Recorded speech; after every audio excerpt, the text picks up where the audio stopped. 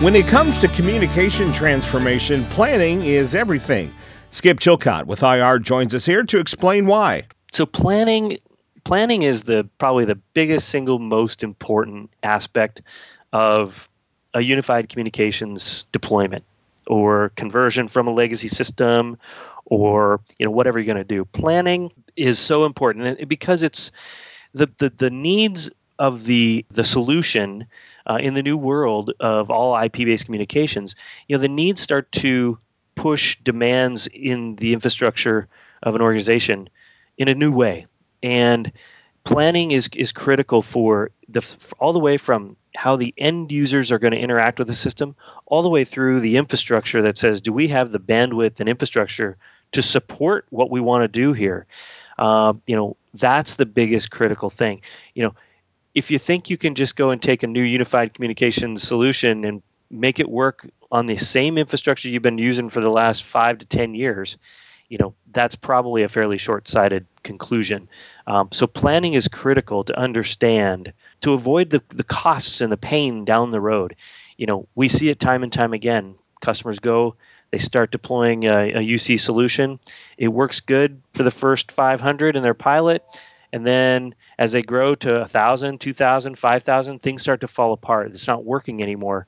Something's causing a problem. And so what they typically find is that they didn't spend enough time in planning and they missed a whole bunch of aspects of the effect that it's going to have. And so spending more time upfront planning and less time dealing with the situation down the road is really what customers need to think about.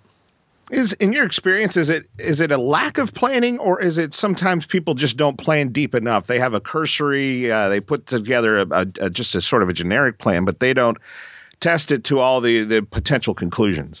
It's probably a depth of planning is probably a better way to say it. I think you're right.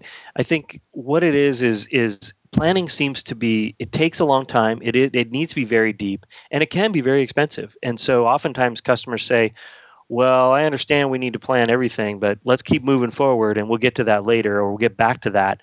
But we got to get the solution in place. I think it's probably the depth aspect of it. One of the things we see is that customers don't test the solution they've put into place to the extent they need to before they start using it. And so if they stand up a new UC solution with a whole bunch of, session border controllers and they designed it out based on the, how many people they have and the complexity that they have and their needs and requirements, there's really no way that they have to test it under its full load. So if you're going to operate on a normal basis with everybody using it, how do you test for that in advance? So testing is another super critical part of planning, or the pre-deployment phase that a lot of customers kind of skirt around. We actually recommend that everything be fully tested upfront after your deployment is complete.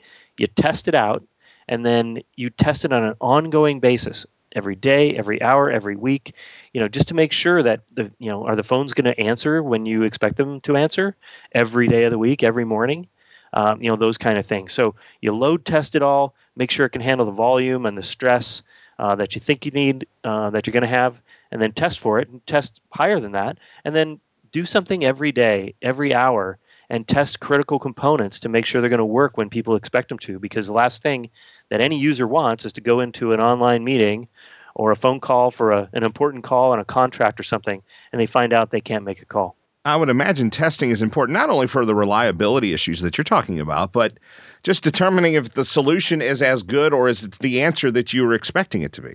Yeah, so technically, the technology could be functioning absolutely as planned.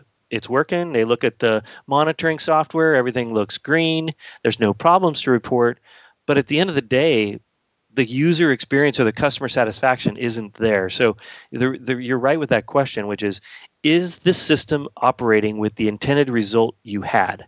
And that's something has to be, you got to look at that all the time and get that constant feedback from the users, whether those are internal employees or if it's a contact center, is the customer experience as you intended it to be, even though the technology is working fine. Those are some kind of critical things that companies have to always be watching out for, and oftentimes they're non-technical. To have an effective UC system, you need to have a plan and you need to test. IR can help. Learn how at IR.com.